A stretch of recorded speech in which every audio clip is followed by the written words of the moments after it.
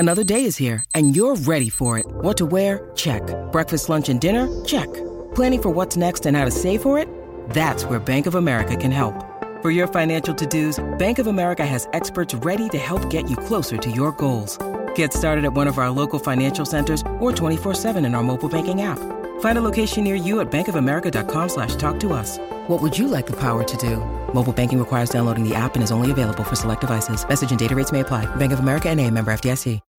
When you need mealtime inspiration, it's worth shopping Kroger, where you'll find over 30,000 mouth-watering choices that excite your inner foodie. And no matter what tasty choice you make, you'll enjoy our everyday low prices, plus extra ways to save, like digital coupons worth over $600 each week. You can also save up to $1 off per gallon at the pump with fuel points. More savings and more inspiring flavors make shopping Kroger worth it every time. Kroger, fresh for everyone. Fuel restrictions apply.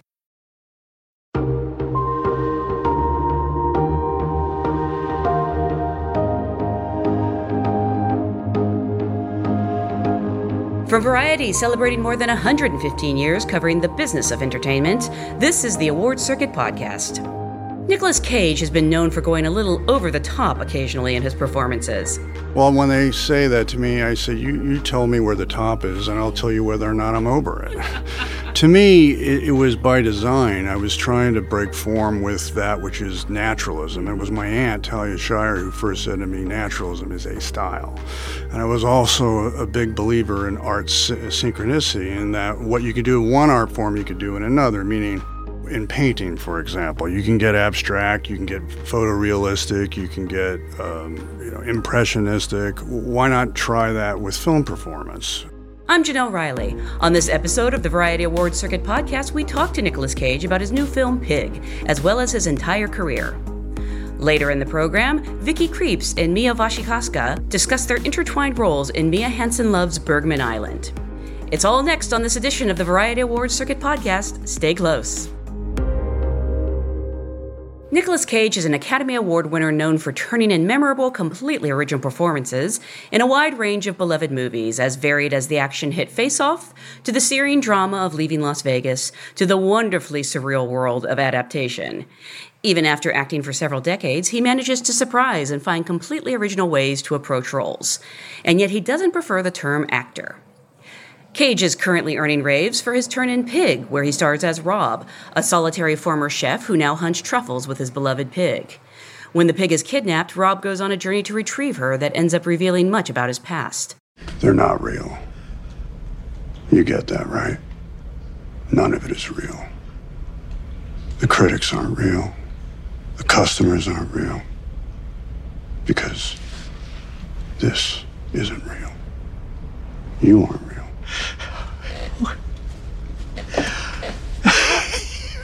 Okay. Derek, why do you care about these people? They don't care about you. None of them. They don't even know you. Because you haven't shown them. Every day you'll wake up and there'll be less of you. You live your life for them and they don't even see you.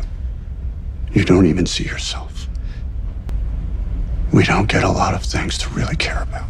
Pig is a gorgeous meditation on love and grief from first-time feature director Michael Sarnowski, who Cage refers to as Archangel Michael. I recently spoke with Cage about his extensive career, from being born into a family of artists, his uncle is Francis Ford Coppola, to Pig. Cage discusses working with his mammal co-star Brandy, who wasn't the best at taking direction, and how he thought about his own relationship with his beloved cat Merlin to prepare for some of the emotional scenes. We also discuss a wide range of topics, from his casting idea for She-Hulk years ago to a joke in the Melissa McCarthy movie Spy about a face-off machine, a tribute to the John Woo action flick where he and John Travolta play characters who swap faces. I began by asking if he always knew he would be an actor, coming from the Coppola family. Well, I think it happened because of my own relationship with my television set as a child. I just was so into these $1 million movies that would come on with Charles Bronson or Sean Connery. And then I went to the New Beverly Cinema and I saw a double feature of James Dean with Rebel Without a Cause and East of Eden. And when I saw East of Eden, it just broke my heart. I mean, that him giving the money on his father's birthday, played by Raymond Massey, and his nervous breakdown. And I was having a nervous breakdown in the cinema watching that. I was just like, that is the most powerful thing I have ever seen. And I've got to do that. That moves me more than any song or book or anything. And so that was what put the hook in me. But having grown up, I did visit different sets, and I did see. I went out to Tahoe during 2, and I just thought the energy was so unusual. I mean, there was all this electricity in the air. But no, my reason to go into film performance was because of my own connection with James Dean. Really? That's so fascinating. And when you say 2, you mean Godfather 2? Yeah. I love that nickname for it. Well, it's my favorite of the 3. Mine too. Yeah. Because it was the most emotional, in my opinion. Yeah. So, the Fredo stuff just wrecks me. And I was on the set a couple of times, so I remember in that. I saw like the big party sequence on Lake Tahoe when it was happening. And so when I see the movie, it brings back nice memories of my times with my cousins. So what was actually your first job as an actor? And I guess, that can include a school play. Oh, my first job as an actor. The first time you felt like you were an actor. I was on a bus going to school, and I was getting bullied. And I think I was in 4th grade, 9 or 10. I don't know how. I was really young. And I remember one day I said, I'm going to have some attitude. And I put on some cowboy boots and some tight jeans and a leather jacket. I started chewing gum. And I said, I'm not Nicky Coppola. I'm Roy Richardson. And if you don't leave my friend alone, I'm going to kick your ass. Wow. And that was a performance. Yeah. And that was the first time I think I could act, because they left Nicky alone after it worked. that. It worked. So it was this attitude, this performance of attitude. But my first professional job was George Schlatter. He discovered me for a little pilot I made called The Best of Times, which was okay. It didn't get picked up. It didn't ultimately work, but he saw something in me, and that was nice. And then I did Fast Times at Ridgemont High. I was 16 on that one, and I auditioned for that quite a bit, but I was too young to play the Judge Reinhold part, so I didn't get it. That was not a happy movie-making experience for me. But then something happened, and I went in to read other actors on one of Francis's movies, and that was Fred Roos called me in to read Matt and other actors, cast C. Thomas Howell and for Outsiders. And then something happened where they gave me a part in Rumblefish. Nice. So that occurred. I think that was, and then I didn't really feel like I hit a zone until I did Valley Girl. And I had changed my name to Cage. And Martha Coolidge, she was reading actors. She got fed up with pretty boys, and she said, I don't want a pretty boy. I want someone that look like this. Who is this? And I was Nicolas Cage at the time. It was the first time I was Cage. And they brought me in, and I read, and she had no idea about the family. And she cast me, and that was like, whew, oh, I can really, this is me. This is me. I can do this. And not in a reserved or cold way, but I can be free and be warm and alive. And, so I think that's when it came into focus.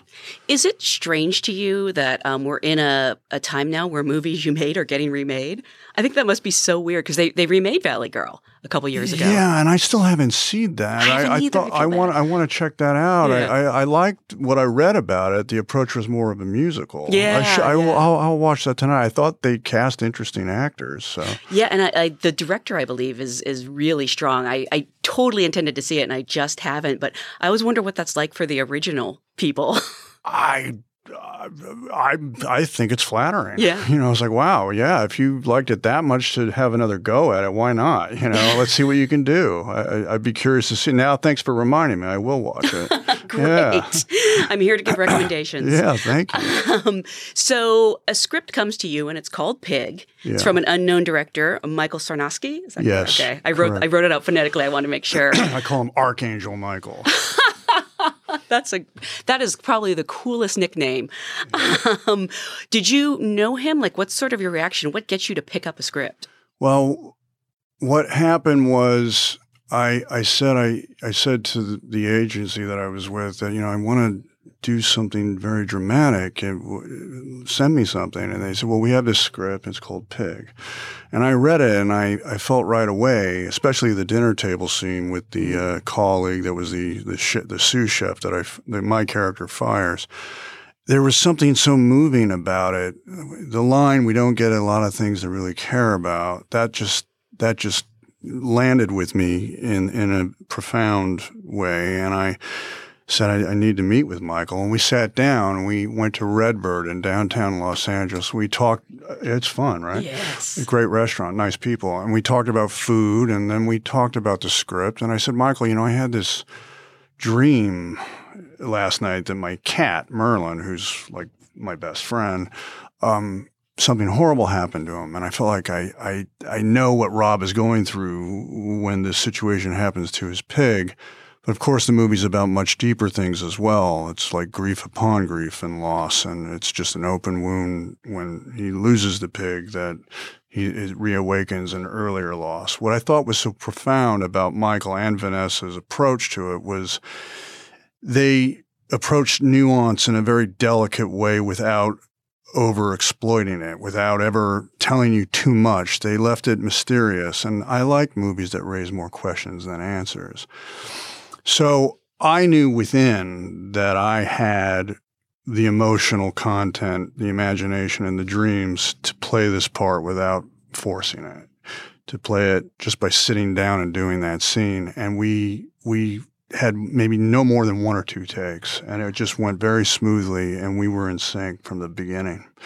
And so we did it. And I call him Archangel Michael because I knew it somewhere along the way after a couple of flops. I had been marginalized in the studio system, but I always knew that and I wasn't going to get invited by them, but I always knew that it would take a young filmmaker who would come back and remember some movies I had made and know that I might be right for his script and rediscover me. And that's why he's not just Michael. He's Archangel Michael. This wouldn't be happening if he didn't have the open mind to say, come with me, But define flops, because I feel like you made a lot of movies like Color Out of Space, for example, which have very passionate fan bases. Well, those are indie movies, and you're right. Those movies like Mandy and Color Out of Space, those were the opportunities that I went back to with these very original and surrealistic filmmakers like Panos Cosmatos. But by flops, I meant like Sorcerer's Apprentice with Disney didn't land, or Drive Angry did not land. I love Drive Angry. Well, it's in retrospect now it's a fun movie, right? And then even Ghost Rider, the second Ghost Rider, that was my last studio film. And so it seemed like I was no longer on the studio radar, but I knew I could always go back to my indie radar, and which was and is still my roots. And I was just waiting. Yeah. I'm waiting for the right directors, Panos and or Brian Taylor, Mom and Dad, and just working with them, or Werner Herzog with Bad Lieutenant, or David Gordon Green with Joe. I was always able to go back to these people that were still, inviting me to the club. I have a very specific memory of Ghost Rider, the first one, doing a junket interview with you and Eva Mendes. Yeah. And you had, I still think about this to this day, the most brilliant casting idea. Do you remember this? I don't. She should be She-Hulk. Oh, yeah. I did want her to do that. Yes. Now they're doing it, right? Yes, with Tatiana Maslany. Okay. Yeah. Well, yeah. Well, I'm sure who they cast is terrific, but Eva would have been great. When you said that, I have been thinking about that for what's it been, 20 years? I know. She didn't get the chance, but yeah, she would have been superb. That was one of the most brilliant. If the acting thing doesn't work out, well, you are a producer. You should go into producing. No, I enjoy. That's my thing about producing, that I love finding talents and inviting. It's like, to me, production, being a producer is having a dinner party. Yeah. And inviting who you think would be the best social conversation at your dinner party, and matching different people to meet one another. And that's what producing is. And so I had this idea of her, and she was down. She wanted to do it. It's such perfect casting. I feel like a little bit of tragedy that they missed out on that. Well, I think she's very happy and is involved very deeply with her family. Yeah. So everything works out. So I'm going to be totally honest with you. Yeah. I heard so many wonderful things about Pig, and it took me a while to see it because I have such a passion for animals. Yeah. You can do anything you want to humans in a movie, and I'm fine with it. Right. You hurt an animal, and I don't want to get too spoilery, but I hear you. Yeah, but obviously the pig is kidnapped. The pig also looks like my dog. Yeah, we're both animal people, so I know what you're talking about. I mean, there is a moment, and I feel like everyone's seen it, so maybe I can't get spoilery, but there is a moment that is, I mean, just thinking about it now, I'm getting emotional. It's like one of the most heartbreaking things I've ever seen on screen. I know. What is it like to live that and do that scene? I guess you only had to do a couple takes. Yes, but in terms of, her name was Brandy, and she did pass on of cancer, but there is a silver lining. She has piglets, and they're happy. It's like Charlotte's Web. Yeah, a little bit. It is. That's actually a great reference. That's what my dog is named after because he looks like a pig. He's named Wilbur. Oh, God. So cute. Brandy was, she was really into the food, and that was her interest, and that she didn't really want to participate. So we tried to find ways to just make her comfortable and be happy, and I would give her carrots and things, and I was always very quiet with her and sort of petting her. But it was mostly, that scene was mostly about the imagination and what I could bring, thinking about like Merlin, my cat, like if something happened to Merlin, and so it wasn't a difficult scene to play. It's something that came very easily. Is it hard to live in that place, though, when you're shooting a movie because your character is retreated from society? He's alone by choice. Yeah. But also, suffering this loss. Yeah. I can't imagine. I mean, maybe you're so good you can just turn it on and off, but I don't think most people can. Well, I think, and I've gone on record saying this, and I really don't like the word actor because for me it always implies, oh, he's a great actor, therefore he's a great liar and lying in some way. And Olivier even said in his biography, what is acting but lying? So I like the word, with the risk of sounding like a pretentious a-hole, I like the word thespian because to me, thespian means you're going into your heart or you're going into your imagination or your memories or your dreams and you're bringing something back to communicate with the audience. And in that sense, I can find things within to project back out to tell the story and inform the libretto, or I can go outside in the macro and get a newspaper. I can see what's happening to that person or this person or that person, and I feel it. I take it in, and then that helps me play the scene. Mm-hmm. I don't know if it's acting. I think it's more like recruiting imagination. Mm-hmm. It's more, dare I say it, it's more like a kind of like shamanism. It's like what the early shamans would do is they would go into flights of the imagination to find answers that help the village. And so I like looking at it like that, with the risk of sounding completely absurd and ridiculous. I like the idea of it being something a little more organic and less artificial. It's like channeling, like you're immediately exactly medium right. in some ways. In some ways. Yeah. I mean, in some ways, and I think any film performer would know what I'm talking about. And, you can say it sounds pretentious, but whatever you're doing is working. So I don't think anyone can criticize it. Yeah, I'm just trying to I'm trying to explain it a little, how I relate to it. I don't know if you saw, there was a recent profile of the actor Jeremy Strong. No. From Succession, and it talked a lot about how seriously he takes his roles. And I don't want to use the word method because I don't think he likes that word. And a lot of people were so surprised, and a lot of other people were like, hey, it's working for the person. Right. As long as it's not hurting anyone else. Oh, yeah. I cannot question anyone's method because I cannot do what actors do. Well, for me, it's you got to go towards what in some ways is dangerous or scary, but it can't ever lapse into the realm of hurting yourself or someone else, which is why for me, it's about imagination. And I don't like Oliver Stone. I said, I really don't think you had to go to Vietnam to make Platoon. He goes, oh, yes, I did. So, but that was for him. That's what worked for him. Francis didn't go to Vietnam to make Apocalypse, but that's, everyone has their own tools and their own approach and their own memories and their own experiences. But for me, I don't need my cat to die to play the scene. I can imagine it and it can break my heart and I can get there and then thank God I can get back out, How old is your cat? My cat's about 4. Wow. Okay. So in some ways still a kitten? When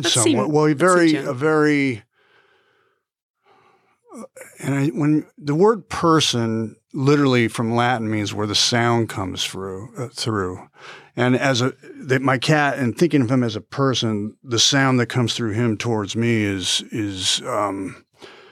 it's so loving. Yeah. It's like it's most people think of cats as cold or distant, but he's like my child, me and my best friend, and we're very close. So I don't know. Now I'm getting verklempt over that. Well, the love between a person and an animal is like life-changing and undefinable. I was never a dog person. My ex had a rescued pit bull. I wear he's gone now, but I wear his beautiful collar, and he I'm not a mother, so I can't talk about the love between a mother and child, but it's just nothing I've ever experienced. Yeah, I know what you're talking about. And I finally was able to watch Pig about a month after it came out because everyone kept telling me how great it was. And I was just so – see, now I'm getting verklempt. You're going to make me cry. Yeah. I was so moved and so impressed that it captured that feeling. Yeah. But again, the movie is sort of like a grief upon a grief. Yeah. It's like a recall when he loses her. It's bringing something back that was even a greater loss of sorts. They say never work with animals or children, which are actually 2 of my favorite things. But was Brandy well trained, or could you not predict what she was going to do? I don't think she was. Really? She wasn't really interested in participating with people. She was interested in, she liked to get paid. Yeah. And you know what that means? She wanted her carrots and so I made sure she got paid. I love that. Yeah. This is a very internal, sort of subdued performance, and I think people a lot of times associate you with these delightfully big roles. I think I've asked you before, what does the term over the top mean to you? Yeah. I mean it as a compliment. Yeah. What do you think when you hear that? Well, when they say that to me, I say, you tell me where the top is, and I'll tell you whether or not I'm over it. To me, it was by design. I was trying to break form with that which is naturalism. It was my aunt, Talia Shire, who first said to me, naturalism is a style. And I was also a big believer in art synchronicity, in that what you could do in one art form, you could do in another, meaning, in painting, for example, you can get abstract, you can get photorealistic, you can get, impressionistic. Why not try that with film performance? And so literally when I did Wild at Heart, it was not really an Elvis performance. It was an Andy Warhol performance because what he was doing with these icons like Elvis or Jagger was he was making these massive collages. And I thought, well, why not try and do that with film performance? Stanislavski said, if the worst thing an actor can do is imitate. And I thought, well, being a bit of a rebel, I wanted to break that rule. So I tried in Wild at Heart a Warhol-like approach to the Sailor Ripley character. In movies like Prisoners of the Ghostland or even Face Off or Vampire's Kiss, I was experimenting with what I would like to call Western kabuki or, a more Baroque or operatic style with film performance. So break free from the naturalism, so to speak, and express a larger way of performance. But I had done that, and I had gotten a little tired of it, and I thought it was time not only to remind the audience that I could be more contained and subtle, but remind myself. And so Pig was also a perfect example of that, to be able to try that again. Because I did it earlier in my body of work, so to speak, but but it had been a while. Well, I remember Snowden is a very kind of quiet performance. I didn't even realize it was you at first. Yeah. That was interesting because, I had wanted to do Oliver a solid because he and I had done World Trade Center, and we had almost done the My Lai incident. For whatever the reason, I couldn't do it. I wasn't able to go there mentally or emotionally, and so I felt like I needed to, do something with him. And he asked me about doing this little role in Snowden. And I was very interested in the story and have been following his path, Edward Snowden. And so I thought, this is a good one to do that on. When people see you, I mean, now that we're kind of out and about again, what is it they want to talk about? Because I can't believe I've gone this far without mentioning my favorite movie of all time, Raising Arizona. Wow. There's also the Wild at Heart people. There's, as my family will say, the Honeymoon in Vegas people. What is it that comes up the most? I would say Face Off. Yeah. Yeah, Face Off. See, that movie was an interesting example of independent attitude and big studio filmmaking. And when I did Vampire's Kiss, I was experimenting with facial expressions and movement in a way that was a little more, let's call it Nosferatu-esque or German expressionistic, and that was interesting to me. And so it was like a laboratory. The Vampire's Kiss movie, the independent movie that is that, was a lab to explore and experiment. And then when John Woo invited me to do Face Off, I just cherry-picked what I thought worked from Vampire's Kiss and put it in this enormous, and I do mean enormous budget studio movie, which was risky. I did get some phone calls, but the fact that it worked, that it landed, and the public loved it, I was like, okay, see, this is why we got to make both. Yeah. We can't give up on the independent movie. What were those phone calls like? Can you, Steve Ruther was like, can you be a little more concise with your acting? I mean, that was the scene in... That was the scene in the jail cell where, God, it's such a trippy movie, where Sean Archer is pretending he's Castor Troy. And so it was just so it was so cubist. And I remember I was like, I'm Castor Troy. And it went on, and it was like almost like a riot. And I was kind of trying to get a little Cagney going, like, can I get a cigarette? And that's when I got the calls like, can you be more concise? Because I just kept going for it. But I'm thankful that I did and that John let me to do that. He showed me Bullet in the Head, and that was the movie that let me know how far I could go with him. Well, what's so impressive about that, too, is a lot of the time Castor's feet are glued to the floor because of the magnets. And you're still using your whole body. It's such a physical performance. It really was. There was a moment in there where I think I actually left my body, where I got scared. Am I acting or is this real? And I can see it if I look at the movie. That one moment, it's like it's in my eyes, like and I was like, oh. Is it in that I'm Castor Troy moment? Yeah. Yeah, I bet I know when it is. Yeah. Yeah. This is such a sideways topic, but have you ever seen the movie Spy? No. Oh, okay. Well, this is my recommendation. See Spy before Valley Girl, because there's a whole bit about the face-off machine.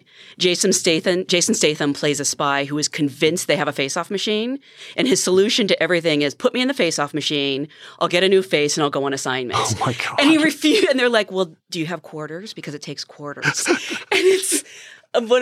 it's one of my all-time favorite movies, referencing another one of my all-time favorite movies. I'll check that. Yeah. Oh yeah, that sounds like fun. Yeah, it's a running joke where he's like, I knew you've got the face-off machine and you're hiding it from me. That's fantastic. Oh wow, that's great. So I guess I don't know what you can say about this, but you're going to play Dracula? Yes. What can you tell us? This is amazing. This seems perfect. It is it's a really fun and exciting opportunity. I'm an enormous fan of the book and the character, and I did look at I did a little triptych viewing. I looked at Bela Lugosi's performance, and then I looked at Frank Langella's performance. Yeah, it was actually very, very cool. And then I looked at Gary's performance in Uncle's movie, which I think is just so sumptuous. It's such every frame is a work of art.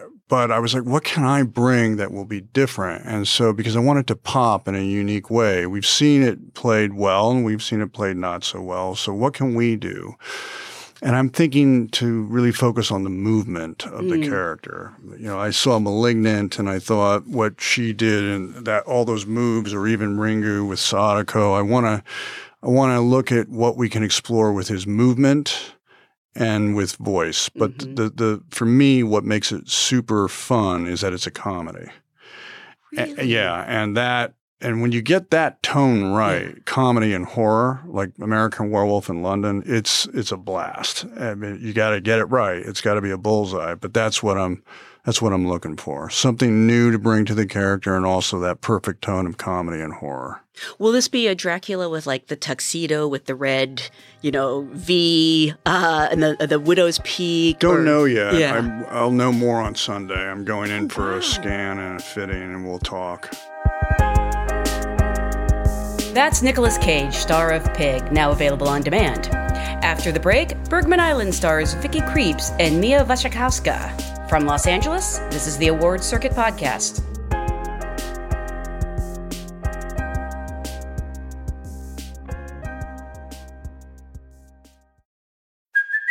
Hey, it's Kaylee Cuoco for Priceline. Ready to go to your happy place for a happy price? Well, why didn't you say so? Just download the Priceline app right now and save up to 60% on hotels. So whether it's Cousin Kevin's Kazoo Concert in Kansas City, go Kevin, or Becky's Bachelorette Bash in Bermuda, you never have to miss a trip ever again. So download the Priceline app today. Your savings are waiting.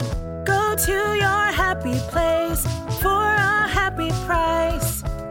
Go to your happy price, Priceline. And we're back. It's the Variety Awards Circuit Podcast. I'm Janelle Riley.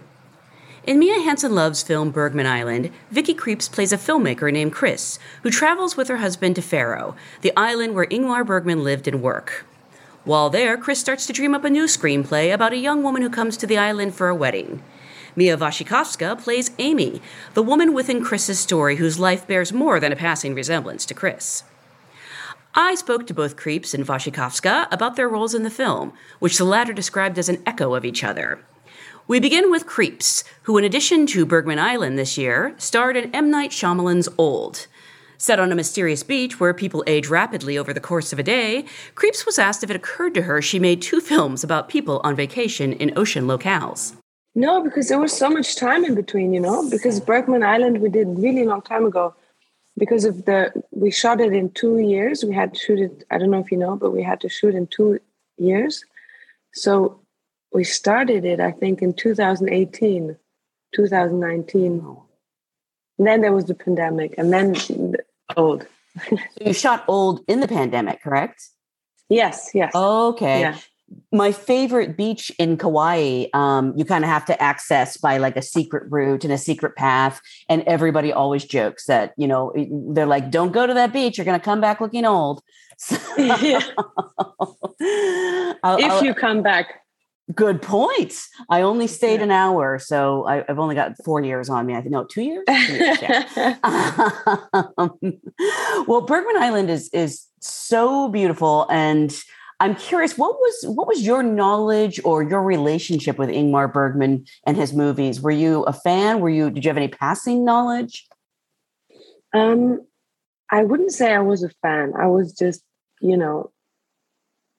a film buff in general, maybe, growing up as a teenager. So I watched a lot of movies, and of course his movies were part of the stuff you had to see.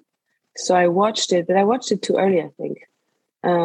Especially as a young girl growing up, I couldn't identify myself with the women in his movies, and I couldn't. It was difficult to digest in a certain way because there's like a tension in his movies and a certain unease about the characters, and a lot of suffering and psychological stuff that I didn't understand, when I was 16. So I think I really saw it too early, and the movie gave me the opportunity really to rewatch his movies and to see from a different point of view and to realize that sometimes it's good to get older. At what age do you think you first saw his movies? Because for me, it was like 17, I think. Yeah, me too. Mm-hmm. Yeah. And, it's interesting you say that. I never thought about that. I should go back and revisit some of the ones I thought I didn't like. And I bet they will speak to me very strongly now. No, that's exactly what happened. It's very, very interesting. I talked to a friend of mine who's a director who's a man, but he said the same. He never really liked them. He watched the movies, but never really didn't know why he didn't like it. And now he loves them, especially as a filmmaker. So yeah, sometimes you need to get old to get the right access. Should have just spent a little time at the beach and I would have garnered an appreciation for it. Actually, the one I did love right out of the gate, even as a teenager, was Persona. Yes. Yeah. Well, Persona was the one I watched and I liked it. But also, again, it happened that I had this, I couldn't name what I was feeling, in these women. I don't know. I was very lost. And now I watch it and I still cannot name it, but I kind of like the way it feels, And as a young person, I was a little, it unsettled me, I think. That's such a good way to put it. Yeah. And actually, Germany is good at coming up with names for things that no other words can describe. So I'm surprised there isn't a word. Did I? Yes, I did. I think in an interview before, I mentioned that one of the German words they have, which is not translated, not really, is called Sehnsucht. Have you heard of it? Mm-hmm. It's a little famous because it's this one word that, it does only exist in German. And it's such a nice word because it describes a certain, it's a feeling, it's like a melancholic feeling, sort of a longing for something you might have had before, but it can also be longing for something you never had. And you just you don't know what it is. It's pulling you to somewhere or to something, or maybe someone out of you or out of your situation. And first of all, I find that Fodor, the island, is one of the places you would call a Sehnsuchtsort, a place where there's a lot of this, feeling. And I think that the movies of Bergman are all inhibited by this feeling, This, it makes you uneasy. You don't know why, but it's not really sad. It's not really negative either. It's it's somewhere in between. And I like that feeling. I mean, not that I like the feeling, but I like the words so much. And I thought of it a lot when I was shooting a Bergman Island for the characters. That's a great word. Yeah. I'm sorry to do this, but can you spell it for me so I make sure that I look it up properly? So you spell it SEHN, Sehn, and then SUCHT. And now the interesting thing is that the Sehn, the first part, the SEHN, comes one from seeing. It's called seeing. But it could also mean Sehnen, which is what I said, longing, right? And Sucht is addiction. Oh, wow. But it could also be Sucht, which would be looking for something. You see what I mean? The word itself is interesting. It's like an island in itself. It's it has all these elements to it, and it describes this big feeling we cannot describe. And yeah. I'm so glad I asked you to spell it because I would have been typing Z-A. So I didn't realize that you began this in 2018. So I know I'm asking you to reach back a while. But do you remember how the project came to you? Was it a script? Was it, sometimes it's just a blurb, like someone sends you an email saying, hey, there's this movie about this. Because it's such a special, unique story. I'm just sort of curious how it was, originally pitched to you. Yeah, totally. So I got this script right away because the moment I came on the project had been around for a while because Mia originally wrote it, not for, but, with Greta Gerwig in mind. She was supposed to play the main part, yeah. She and John Turturro. And then what happened was that Greta got her first movie financed, Little Women.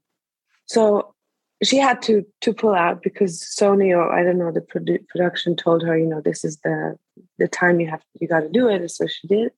And then what is so nice is that Mia had seen Phantom Thread in the meantime. And seeing Phantom Thread, apparently she felt like, oh, I would love this actress to be in my movie. But then I have an actress and I'm super happy with my actress. So why would I even, But then when Greta left, she says it was very easy for her to just, write me an email, because for her, it was very clear that she had to ask me. And, I by coincidence, it was lucky and I had time. I didn't really have time, but I made time, which is, again, a topic of the film because I'm a mother too. And it was supposed to be, it was a summer holiday. And I was supposed to go on holiday with my kids. And there's always this struggle, work versus having your kids, and, which to find a balance is very difficult. And this was one of those where the minute I got the script, I knew I am in trouble because I want to do this movie. But everyone else in my family doesn't want me to do this movie because we're supposed to go on holiday. So, which is funny because it's in a way, one of the core subjects of the film is, as a woman and a creator, how do you balance? How do you make your choices? And I decided to do the movie and take my kids on the island, which in the end was a wonderful idea because my kids loved it. And I'm not with the dad, the father of my children. We are separated, but it gave us the possibility because we had a house. So he could be in one part of the house, I could be in the other part of the house. And for the kids, it was so nice to have both of their parents. I was working, so we were not always like stuck, in one place. And it turned out to be like the shooting of the movie turned out to be like this huge, really a present for me because I had time to work and be with my kids. And then the first time for me that I could balance both. And also it was the first real movie I did after Phantom Thread. So after doing Phantom Thread, I was a little lost, and I got quite insecure. I was like wondering, what should I do now? And, all these people have seen me now and what am I going to do next? And it was so freeing to work on this project because I don't know, because it's such an open film, if that makes sense. It's an open field to explore. And I could really go and explore. And especially in the first part, it was even more open because I didn't have a husband. So this is why we shot in 2 years, because the first year they asked me very short notice and they didn't find an actor to play my husband. So they decided to still go and shoot without the husband, everything where he's not in. So all the movie, me and the Hamper Safari. But there are a few scenes where I actually walk out of one year and I walk in the next year. Wow. You can't tell at all. No, it's crazy. I cannot tell. I was so surprised when I saw it. I can't tell, but I know, but I can't tell. I actually think this sounds like a good movie, you going to an island to make a movie with your kids. I'd like to see that movie as well. Yes, you're right. Well, there is a movie, definitely. I can tell you that. There was some crazy thing going on with crows. No way. And yeah, it was really funny. So the producer said to me, I had this crow in my bedroom and I don't know, it was waking me up. And I was like, you should look that up. That's probably a sign. I don't know what the crow says, but so we looked it up, and the crow apparently is like this, is a lot of things. It's, I think, also the father figure or whatever, which for him was like important, blah, blah. But it's also apparently the gatekeeper to the magic world, which is interesting because in our movie, she goes and travels in her mind and reality blurs, and the definition of reality. And then she leaves what we think is real, returns to what we think is real, but, elements travel with her, and like Hampus or something. So the movie's also opening this magic door to, this other kind of reality. And then one morning I wake up because I hear something on my window and it goes, tuck, tuck, tuck, tuck, tuck, tuck. I'm like, what is this? And then, okay. I go and I see, and it's a crow. I'm like, no, that's not true. The next morning, I swear, at the same time, it was 6:30, the same crow. Tuck, tuck, tuck, tuck. Now I'm like, okay, I really have to look up what the meaning of the crow is. So I look it up, and apparently it's the gatekeeper to the magic world. And it comes to wake us up to our true inner calling. No. And I'm like, Vicky, what stuff have you not, is there something in you? Is there something in your suitcase you haven't opened? Be honest. What is it? And then suddenly I realized, well, I do have this thing with the guitar and I play, my music, and I never dare to show it to anyone. So the next morning the crow comes, and that same day I decide to play my music to someone. And the crow never came back. You're kidding. And I swear it's true. And I cannot believe in myself because it sounds like such a story. But it's actually really what happened. And it's because of this. And now I found someone I might record, the music with. So it's really, Foro is a very special place. But in a good way, not in the old way. That was Vicky Krieps, star of Bergman Island. Next up, I spoke to Mia Wasikowska, who plays the lead in the film that Krieps' character is writing on Bergman Island. I started by asking Wasikowska what drew her to the project. I was very excited about working with Mia because I also just loved, I'd seen her film Goodbye First Love years and years ago in New York. And then also I just loved that it's sort of about the trajectory of a female artist, and a female artist sort of finding her voice and struggling with doubt and shadows of people bigger than us, and I also just love the honesty with which Mia approaches her films. Like, she's quite shameless about talking about things that are really present in her own life. So I was just really excited to work with her, and then all the other things were sort of just a bonus. Like being on For the Island was quite amazing, and it's great. Did you know much about Ingmar Bergman? I did a little, but I wouldn't by any means say I was a expert. Like, of course, I'm extremely aware of his legendary sort of status in the film world, and I have watched a bunch. I had at that time watched a couple of his films, which I found super powerful and equally kind of terrifying. I was absolutely excited about that. But I also liked that Mia wasn't sort of trying to mimic him as a filmmaker, that she was really doing her own film. I did know about him. That's what I've had to tell people, is that, like, you don't need to know anything about Bergman to see this movie. Yeah. But there's some cool Easter eggs if you do. Yeah, definitely. Yeah, that's true. Little surprises. I remember they showed Persona in film school, and I thought it was so brilliant. This is going to sound like an insult, and it's not meant as one, but it's only 82 minutes, I think. And it feels like 3 hours, but not in a bad way. It just feels like such a full, rich film. And when I saw the running time, I was like, he literally stretched time. I don't know how he did it. No, I know. That's crazy. I didn't know it was so short, because similarly, my memory of it is being like this epic kind of odyssey. He's getting a bit of a comeback right now between this movie and Scenes from a Marriage. Yeah, that's right. It's so funny. Couldn't have timed that better. No. So it's funny to say Mia, but did Mia reach out to you with this part, or had you let her know you were interested in doing something? No, she reached out to me sort of the way that it came through my agents and from her, and I was immediately excited, like seeing that it was her film. And then I read it and I really loved it, really responded to it. And we spoke on Skype Skype at the time, because it was pre-pandemic. So there was, I don't know. Anyway, and we got along really well. And then I feel like our sort of friendship just got sort of better and better. And that was a real sort of joy in making the film with her, was that I feel like we really had a really great kind of connection and understanding of each other.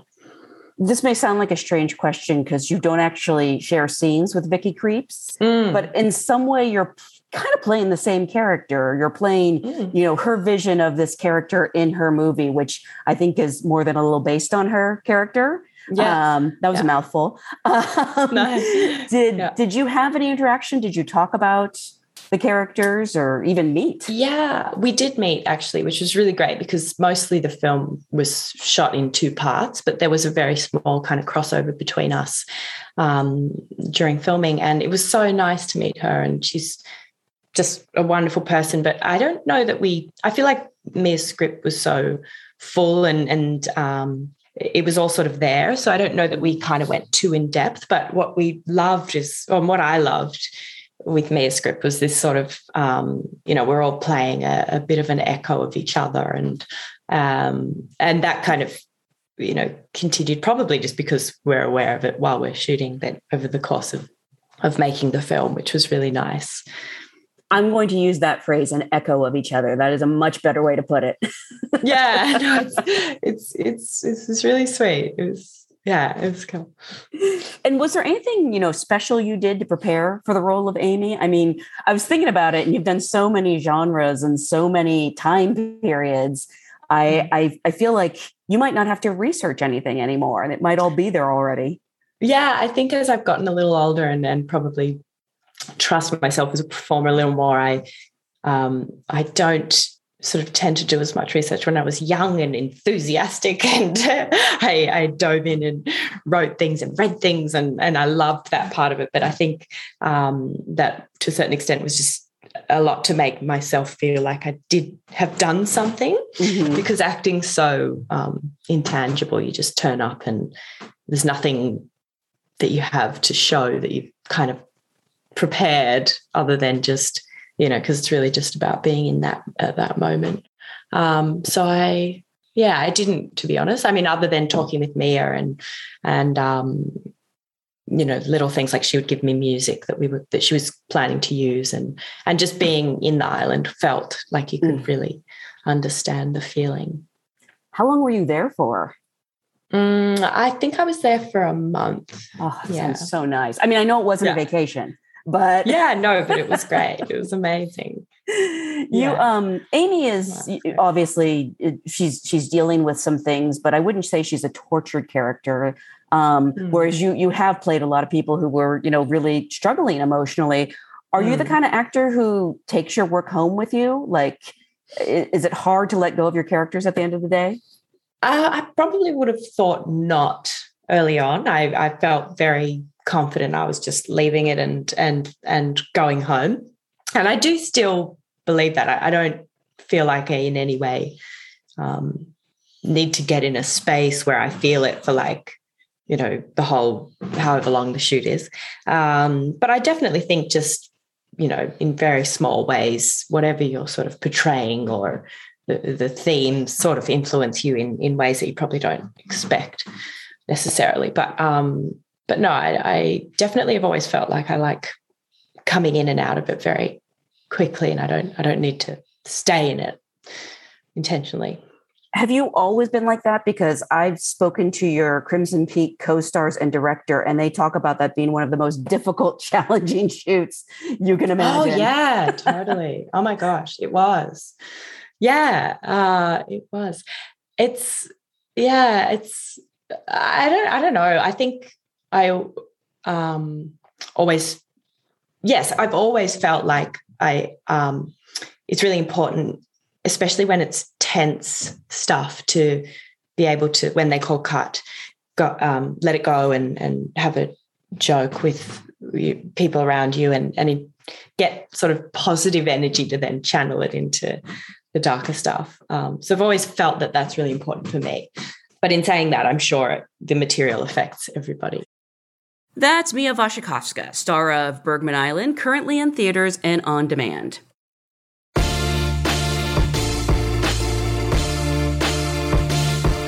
And that's it for this edition of Variety's Awards Circuit podcast, and a wrap on the year. The Awards Circuit podcast is edited by Drew Griffith, and Michael Schneider is the producer. Be sure to subscribe to the Awards Circuit podcast on Apple Podcasts, Stitcher, or wherever you download podcasts.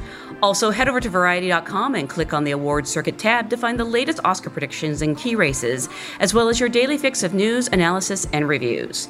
For Clayton Davis, Jazz Tankay, and Michael Schneider, I'm Janelle Riley. Happy New Year, and we'll see you on the circuit.